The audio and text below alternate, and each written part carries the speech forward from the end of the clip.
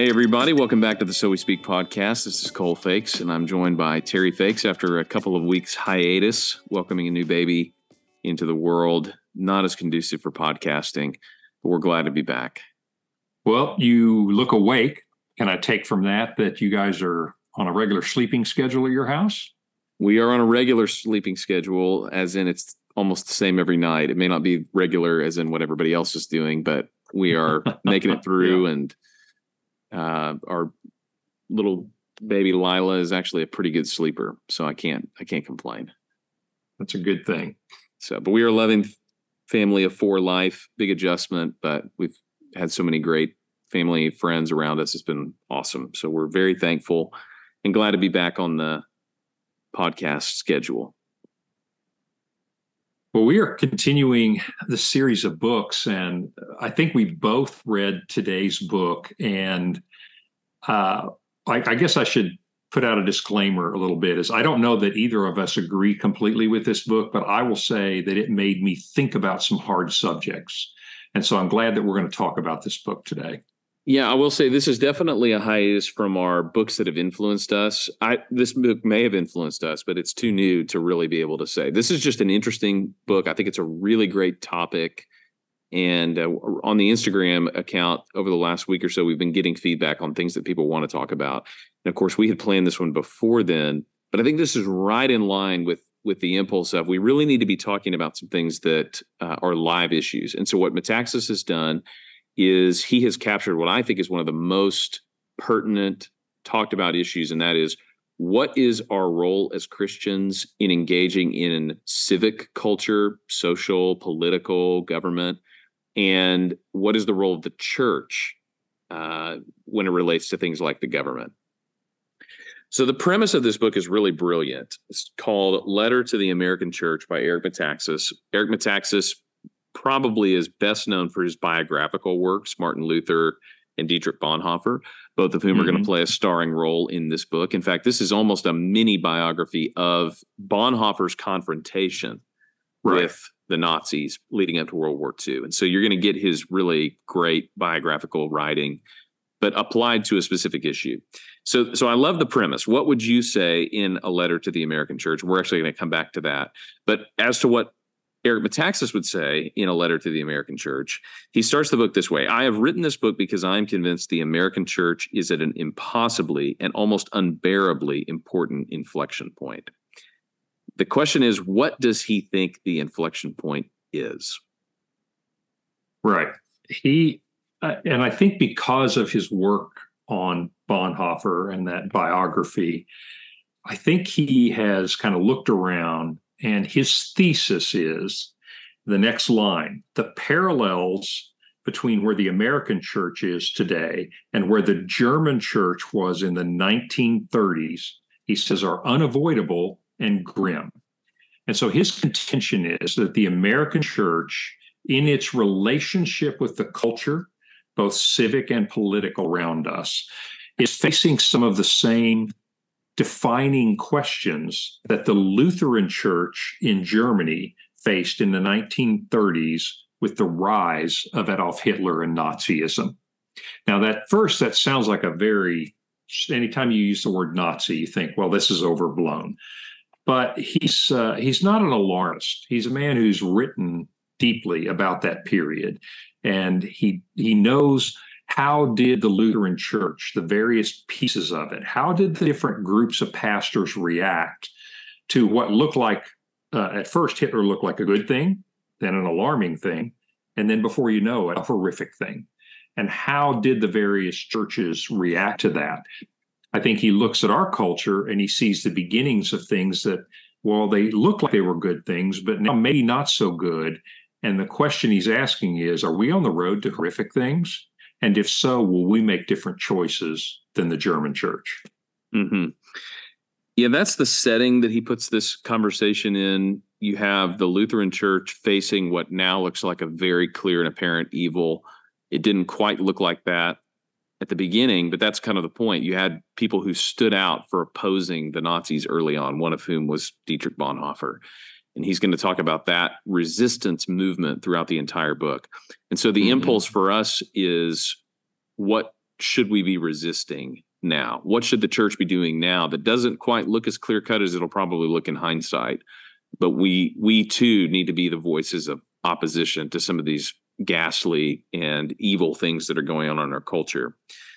He says in the early chapters that there are ideas in our culture right now that are actually at war with God himself.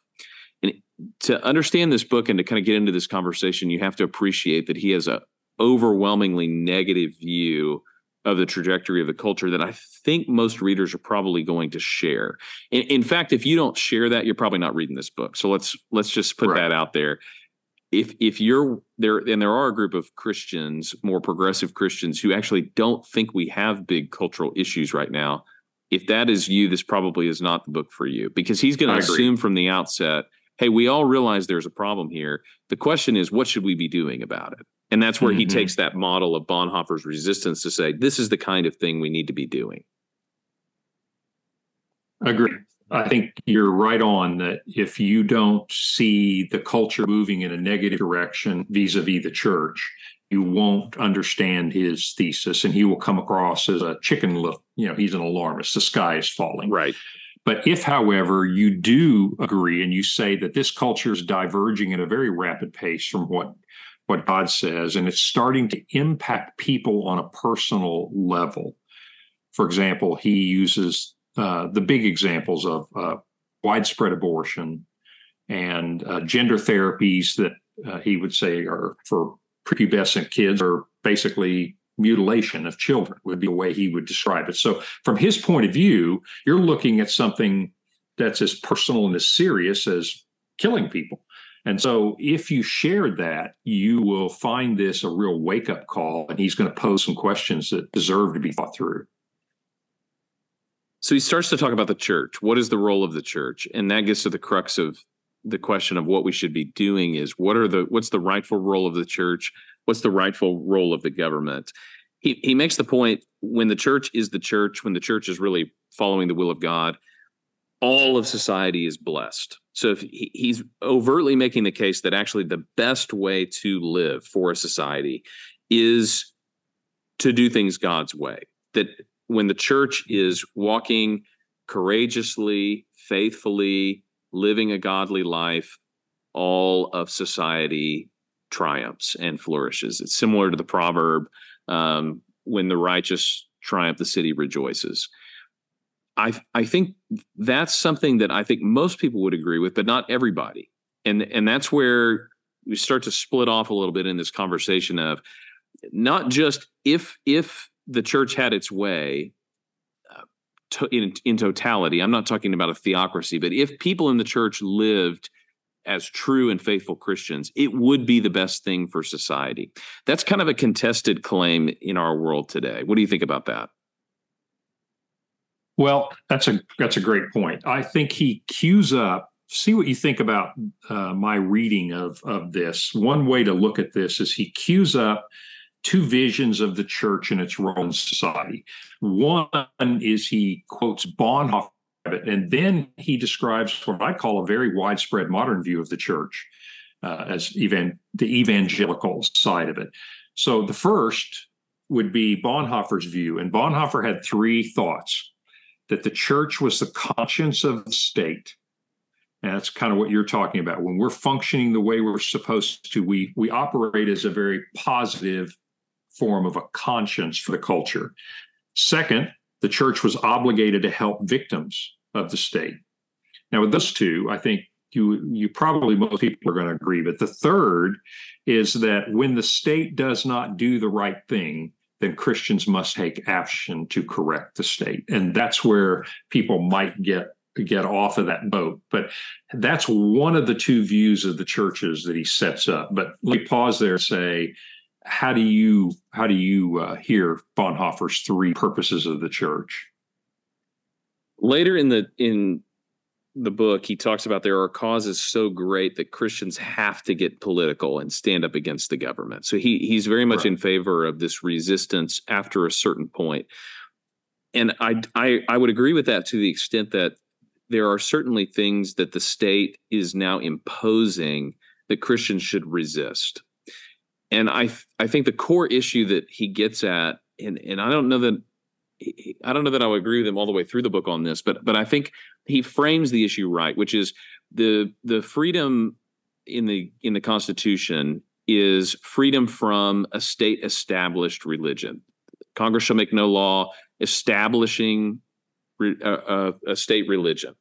So what's happened though is we no longer view the Establishment Clause that way, or the Free Exercise Clause that way. Instead, the government has now prohibited people from practicing their religion in certain ways. So now you're actually compelled in these areas. For example, taxpayer-funded abortion. That's part of the dialogue right now is, should we be using government money, taxpayer money, to fund abortions? On the flip side, should you lose your medical license if you will not acquiesce to the progressive views of gender dysphoria, transgenderism, and all of that? Right. These are now coercive mechanisms from the state to keep you from acting on what you believe. And it's funny because we'll come back to a critique that he makes on Tim Keller early in the book, but they totally agree on this point. The religious culture in America is changing from you are free to practice your religion, free from the state imposing a religion, to the state now, in the name of religious freedom, quote unquote, is forcing you to believe and say certain things that we would consider religious topics. Right.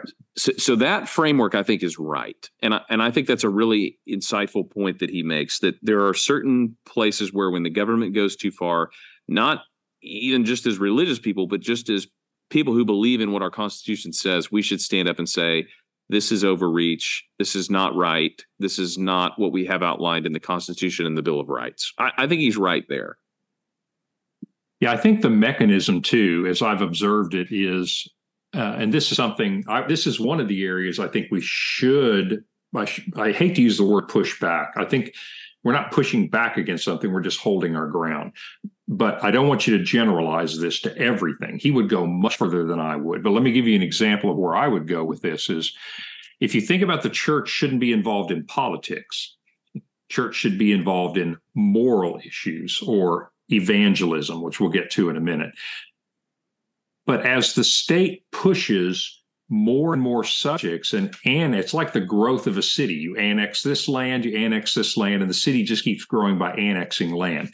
Well, if you just take certain issues and call them political, well, now that they're political, the church needs to stay out of it.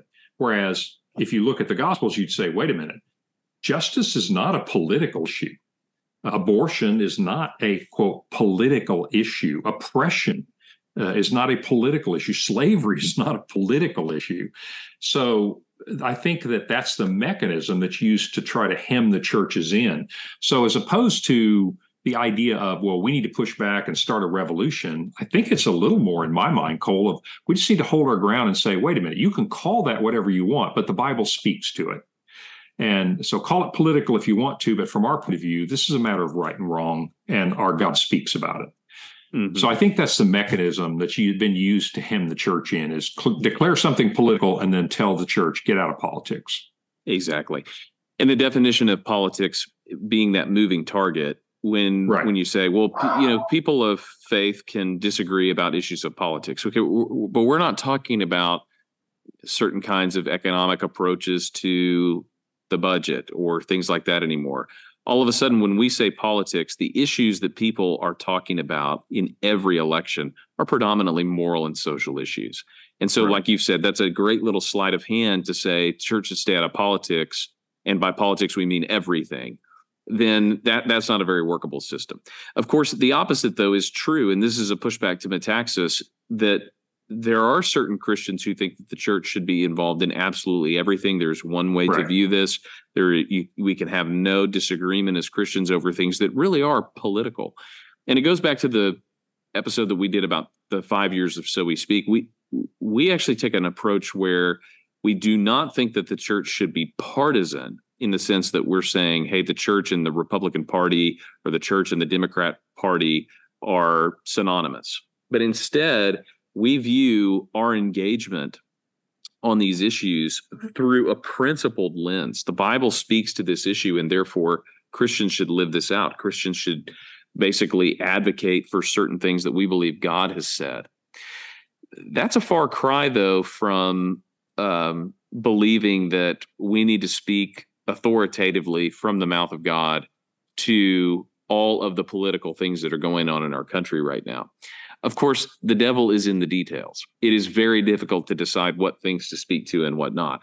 If you take the two predominant examples in Eric Metaxas's book, which would be abortion and transgenderism, as you said earlier, why are these things dominant political issues? These are social, moral issues in which Christians absolutely have things to say that we believe God has told us.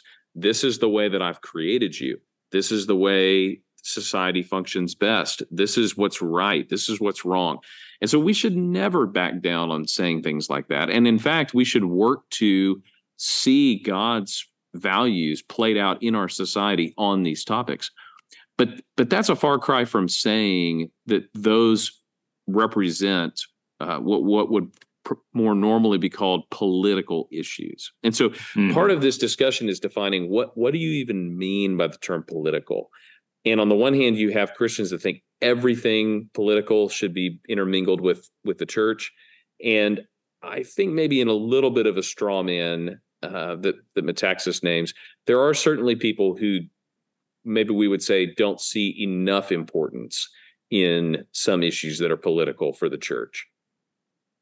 Well, Tim Keller is famous for his approach to this, rightly or wrongly. You may agree with Keller, you may not agree with Keller, but he's pretty famous for having kind of a third way approach to this. How would you describe that? And then talk about Metaxas's differences with Keller. What's his critique of Keller on that issue? The way Metaxas characterizes Keller, I don't think is very consistent with Keller. He says that, we don't have a left or a right, we have a third way. And that essentially Keller is telling people that the church should stay out of politics. And by that, he means the church shouldn't speak on things like abortion. That's not consistent at all with what Tim Keller actually taught. So you have this article that he cites called How I Evolved on Tim Keller by James Wood in First Things. It's interesting because there's a criticism of Keller's winsomeness and his approach to culture in that article.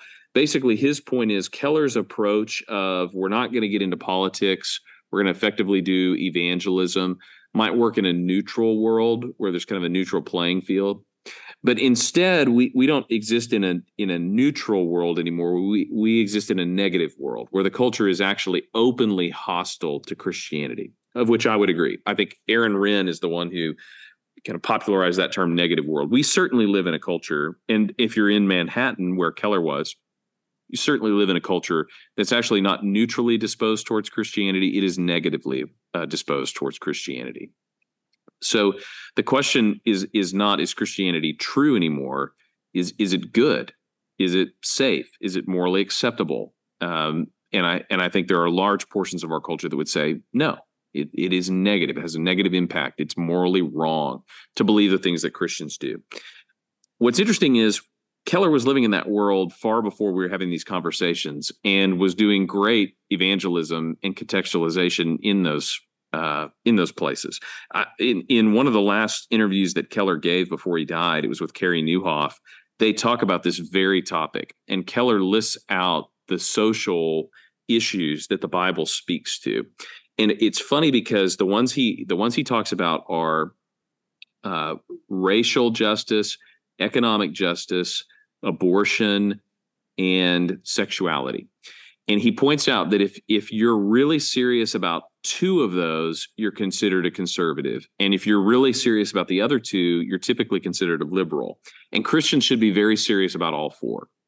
And that's really characteristic to me of Keller's approach is, yes, we are going to be principled. We're going to be serious about all of these. And if that means that in certain situations we look politically different to different groups of people, then come what may. So I think Metaxas is Keller's version of the church should just stay out of politics it's probably out there. I don't think it's what Tim Keller was doing. I think it's probably less people than we think there are who think that the church should just completely stay out of being political. But I'll come back to this in later in the discussion of his book, because I do think he makes a great point on this later in a chapter called The Idol of Evangelism. But just to the point of engagement, whether it's Keller or Metaxas or the Christian nationalists or somebody else, the difference is often in degree more than it is in the total ideology. Everybody believes that the Christians in the church should be speaking into some things. It's just deciding which things the church should be taking a stand on, and where maybe we leave that up to the conscience of believers. That's the really difficult part of the discussion. I agree. I think that's a nuanced way of looking at it. Is there's a very broad spectrum, and but I think the difference between Metaxas and Keller is one of choosing which issues to speak into. And Metaxas would be more, Keller would be less. But Keller's not a minimalist. Just queuing up this discussion of his 9th chapter on evangelism, I would cue it up this way, because Keller was an evangelist, but he wasn't a minimalist. And what do I mean by that is Keller didn't just preach, you need to believe in Jesus in your heart, and then you're going to be saved and you're a Christian, and let's leave all the other stuff as secondary stuff. If you listen to his sermons, he's preaching all of the word. He's preaching, it's like what the Apostle Paul said to the Ephesian elders in Acts chapter 20. He said, my conscience is clear of the blood of all men, because I have revealed to you the whole counsel of God. Keller talked about sexuality, talked about justice, he talked about gossip. In other words, he talked about wherever the scriptures took him. So it wasn't a minimalist version of evangelism. In other words, he wasn't going to say to those Manhattanites, I just want you to believe in Jesus, and all the rest of this stuff, we'll sort it out later. He came up front and said, let me tell you what it means to believe in Jesus. This is what you're buying into. This is the Lord that you're going to serve. So I do think it's important to say that, so that Keller doesn't get lumped into some of the things Metaxas wants to say about a segment of modern evangelicalism. Keller, I felt like, painted a very good picture of the Jesus that you would be following. Mm-hmm. Yeah, so this brings me to what I think are two really strong points in Metaxas's book, and they're both in this chapter on the idol of evangelism. The first one is what you were just talking about. So he's pushing back against people who believe that evangelism is really the only tool we have as Christians to influence society. All we can really hope for is people to convert, and if they do, then that is our social strategy. And this is accurate. There are Christians out there who believe we should do nothing more really than evangelize, and if people's hearts change, then they will change and society will change. But if we don't get their soul, then we shouldn't expect anything to happen differently in our society. That is a true paradigm, and Metaxas is right to push back on that.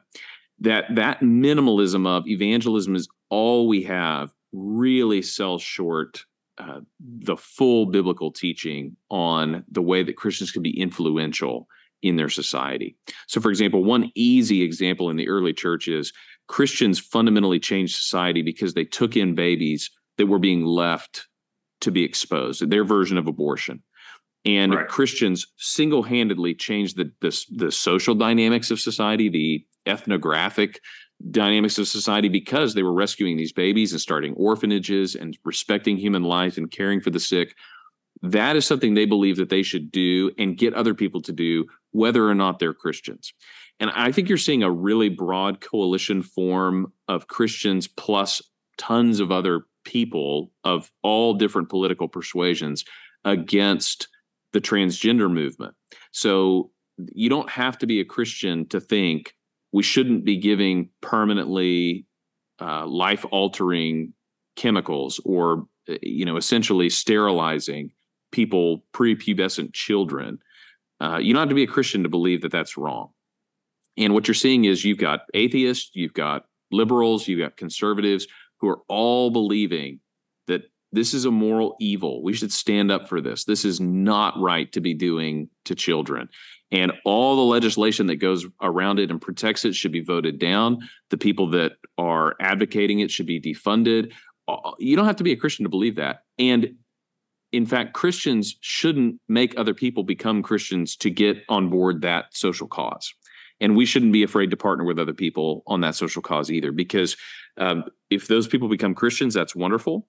But it is also a social good that we just stop mutilating kids in the name of this wicked gender ideology. So that's a really good point. The second one I would point to is he says on page 79, this overemphasis on evangelism leads many people today to refuse to comment on anything controversial or political if they think it might conceivably interfere with the possibility of leading someone to salvation.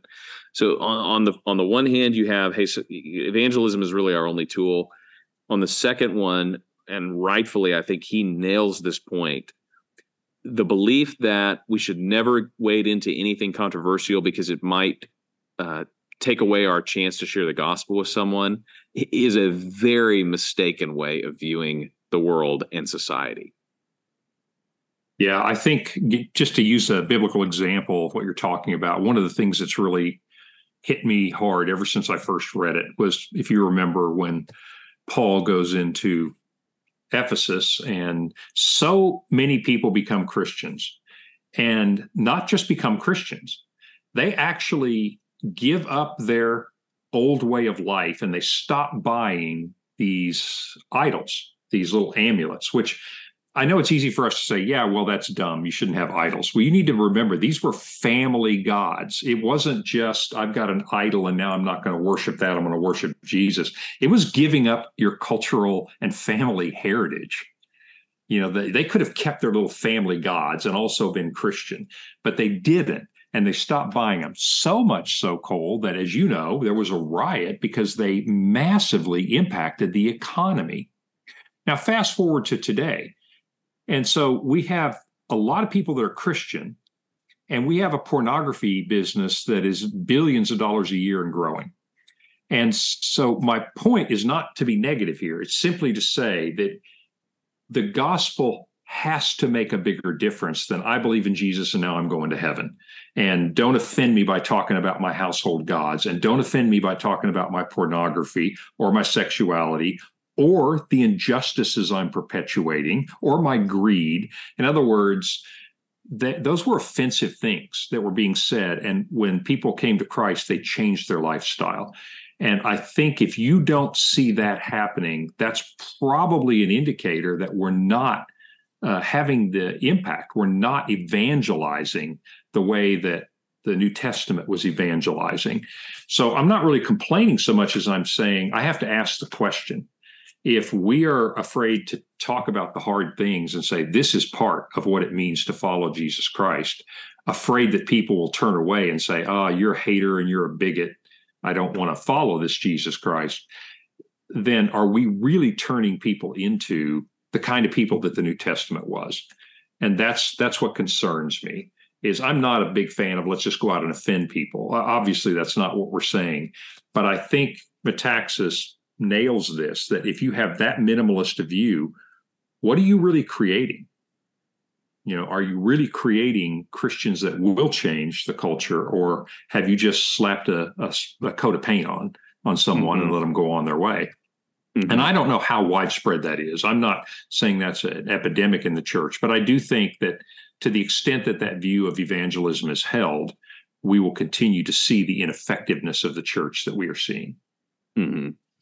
Yeah, that's certainly true. And his point even extends to the group of people that are saying the behavioral outcomes of salvation are so minimal that I'm actually not going to talk about any of those things so that I have a chance to share the gospel with someone. When you do that, you have so gutted the gospel of its content that you actually don't really have a gospel to present anymore. So it's one of those, it's one of two bad outcomes. On the one hand, you never say anything about anything. You never have any law. You never have any condemnation. You never have any sin. And then you wonder why people don't feel like they need Jesus. Well, Jesus came to save you from your sins. If you don't have any sin, then yeah, you wouldn't need Jesus, but you do have sin. So the whole, I'm going to preserve my platform. I'm going to make sure I don't offend anybody who is fleshly so that I can present the gospel is kind of one of those, you can do that, but then you won't have any gospel to present. And then the other bad outcome for that is you have people that do that, and then the people become Christians and then find out what Christians actually believe, and they have this crazy shell-shocked moment of the bait and switch. Oh, I was almost lied to and manipulated to believe, and then you find out what Christians actually believe, and I was sold a bill of goods. This is not what I expected. Mm-hmm. Those would be false conversions. That would be people coming in on a false premise, not coming to Christ, but some caricatured Christ that's made to look appetizing to a fleshly appetite.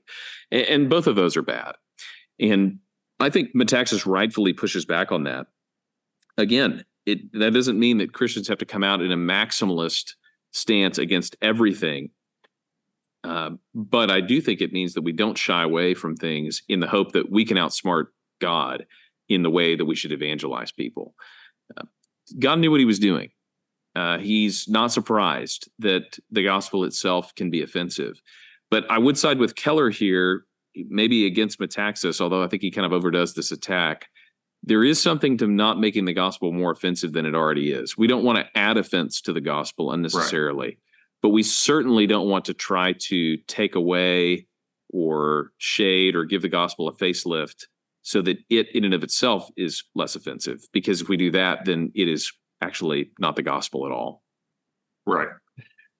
Probably the most impactful quote to me is at the end of this chapter we're talking about.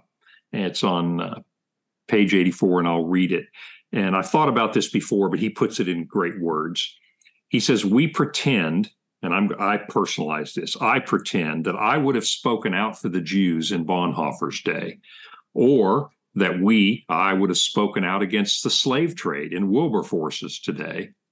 But are we speaking out today on the issues that are of no less importance to God? Again, to God, mm-hmm. Issues that are legitimate to our Lord in our time. If not, we're deceiving ourselves. And we're kidding ourselves that we would have been better and we would have spoken out. And I found that very compelling on a personal level to just really think that through and ask myself some hard questions. Again, it doesn't turn me into a raving, going to go out there and condemn everything wrong in our culture, but it does ask me the fundamental question am I speaking out on the right issues? And if I'm not speaking out, is it because I have an excuse to say, well, I want to further the gospel, or am I just being a coward? Mm-hmm. In other words, looking back, I don't think any of us would say, yeah, if I were in Nazi Germany, I probably would have just been quiet and gone about my business. I would have been too afraid to speak up. None of us say that, but we're probably answering that question with our lives today.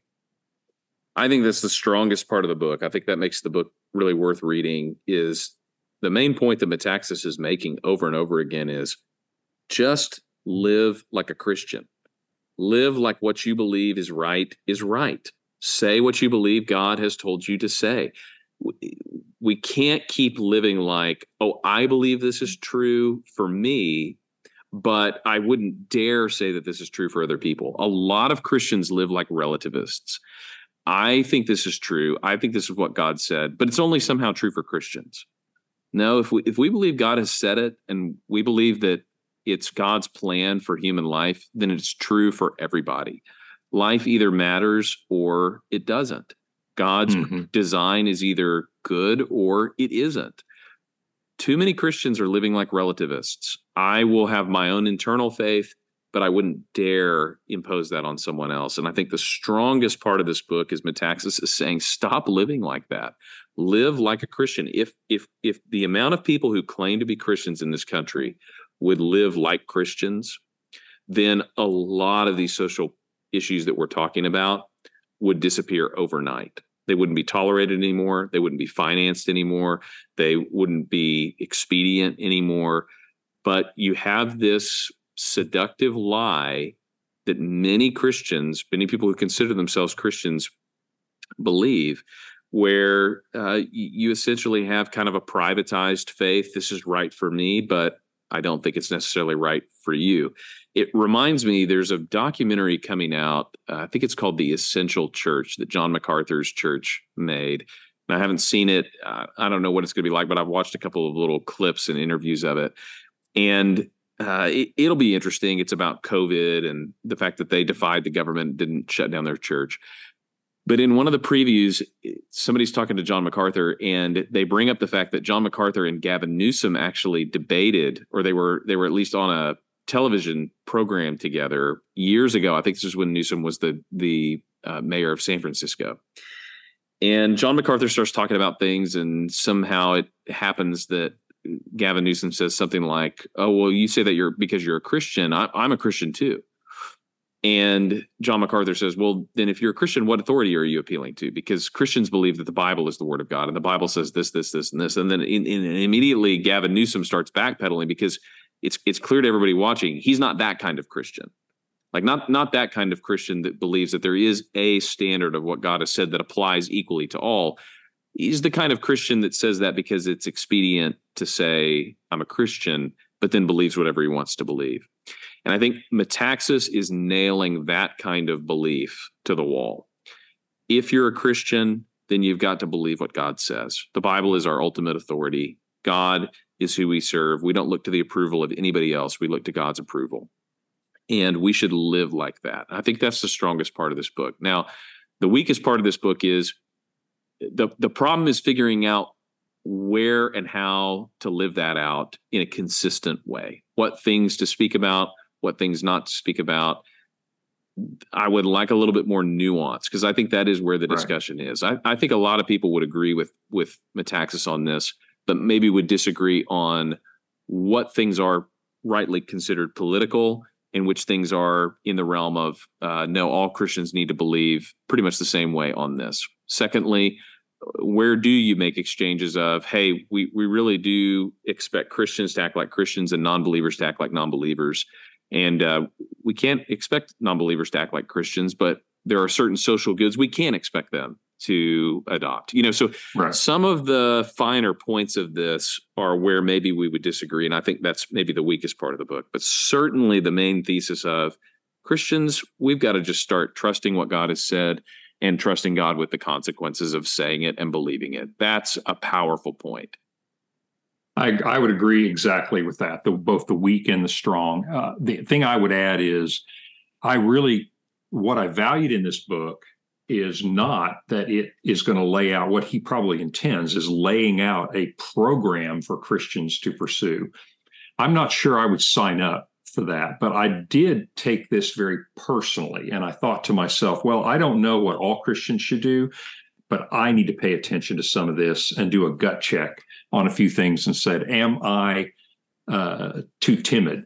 Am I speaking out? Am I speaking out in a way that's gracious, but am I willing to speak out? In other words, I want to apply this ideas to me and how I'm behaving, rather than get on a soapbox and tell the rest of the church, you guys need to start doing this. That may be true, but I felt like the most impactful part of it was for me to turn the mirror around and look at myself in the mirror, and let's just make sure that I'm being faithful. And so for that, I thank Metaxas, because it's not often that you read a book and it turns into a mirror. And I know that's not what he intends out of this book, but it was certainly a good takeaway for me. I think he probably does intend that from this book. I mean, it's pretty audacious to call it a letter to the American church, but it's like that. I think there's a meme that's been floating around for years now, Twitter, Instagram, or whatever. If Paul saw the American church today, they'd be getting a letter. This may not be the letter that Paul would write, but it's a very interesting letter and worth thinking about. And as we've hopefully conveyed here, not the perfect book. There's things that we disagree with, but there's really things that we appreciate as well. And as short as it is, I would say it's worth a read. I agree, because, and again, it's not so much, don't read it with the, do I buy into everything or do I not? Read it as a stimulus to think about what we believe and how I'm acting. I think that can be very useful to us, even if you don't sign up for Metaxas's entire program. I think it can still be very useful. So, Cole, if it came down to writing a letter to the American church, you alluded that we would answer that question. What would be in your letter? One of the things in your letter to the American church? Well, as I said, I agree with some of the things in his letter for sure that I would want to be in there. I might push back in the opposite direction from Metaxas. One of the things I wrote down is stop paying attention to unnecessary divisions. There are going to be fewer and fewer real Christians in the coming days. And there's a whole cottage industry on attacking Christians who believe the exact same things on the gospel and believe slightly different things in intramural disputes. We have got to stop majoring in the minors and band together as Christians on a lot of these bigger issues. We're going to need each other. We are going to want the fellowship across denominational lines, traditions, all of that. Certainly on false gospels, we're going to want to push back. Certainly in areas where we have major first order disagreements, we're going to need to work those out.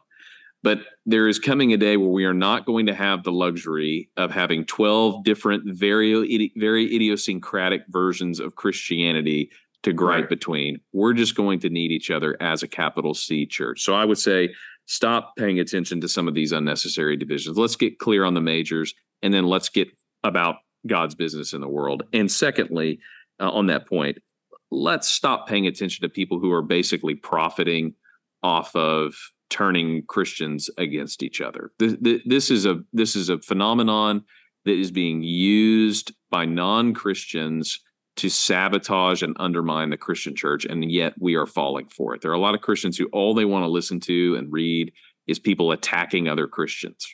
Let's stop making that a profitable, expedient way of making a living. So that would be my first thing. And then the second thing I would say is don't take anything for granted in your worldview. The culture and the church are diverging at such a rate that what is considered kind of an American worldview, classical liberalism, a lot of the things that were overlapping with most Christian people believing them, most Christian people could participate, all of that, that's coming to an end. So I would say don't take anything for granted in our worldview anymore. There's a lot of things that were kind of embedded in most Christian people's worldview that, given enough time, have led to a lot of the cultural decay that we're seeing now. So an easy example would be self-expression as the highest form of identity is not something that people would necessarily name in their worldview, but it's the same thing that has led to the sexual revolution and a lot of the cultural things we're seeing. A lot of our churches actually operate that way. That if you can just come and have your tailor-made emotional experience, that's what true spirituality is about. Those run from the same spring. And if you believe the one, you're probably going to believe the other. And so that's what I would say is we actually need to get back to a truly Christian worldview, not just the kinds of expressions and movements and culturally acceptable practices that Christians have been doing over the last 20, 30, 40 years. Don't take things in your worldview for granted. Examine them, make them line up with Scripture, not just what quote unquote Christians have believed in the last 30 or 40 years. Yeah, I think those are really, really good points. I think that second point in particular is subtle, but it's having huge impact. That is one that's the fruit of that is going to be very ugly if we aren't careful and realize how insidious that idea is and how it's crept into the church as well. For me, I would go on a different topic, and I'd talk again a little bit about evangelism. One of the things that I see fairly widespread, with all sincerity, I don't doubt the sincerity of people that are about this. In fact, I know how it can come about and been tempted myself for this. I mean, I'm not pointing fingers at anybody other than myself, but sometimes I think we we think it's in our power. We wouldn't say this, but we act this way. It's in our power to get people to believe in Jesus Christ, to evangelize. If we say the right things, if we don't say the wrong things, if we have the right community, if we reach your felt needs, we can get you to become a Christian. And then we will trust the Holy Spirit to turn you into a disciple, somebody who actually looks like Christ. That's the essence of the church growth movement, in my view. I'm giving you my point of view, is that we make Christians. Holy Spirit, you tell them all the rest of the stuff. The reality of this is we don't have the power to make Christians, and it's gotten unhealthy, as Metaxas points out, and that is that there are things we won't say because we think, well, if we did that, we would commit the cardinal sin of keeping someone from becoming a Christian. The implicit assumption in that is that you can actually control that, and you really can't. Mm-hmm. Jesus in John chapter 6 taught something that caused thousands of his followers to turn away. If you or I did that today, people would say, well, look what you just did. You're responsible for people not coming to Christ. That's just not true. We need to trust the Holy Spirit with whether people come to Christ and the impact of that. And I think if we don't preach the whole counsel of God, then there's no way they are ever going to turn into actual disciples. So I would say get back to a reliance and a confidence that we will simply speak the whole counsel of God. Let's teach the whole Bible, and let's trust the Spirit to bring people to Christ and to make the discipleship process, the sanctification in them. And let's stop being so arrogant as to believe that we can do this. Now, I don't believe it's overt arrogance. I don't think anybody thinks, oh, I'm a wonderful speaker and I can bring people to Christ. I'm not saying that people are doing that. But if you look at how we're acting, that's exactly what we're doing. And particularly if you look at what we're not doing, is we think that we can entice people to Christ.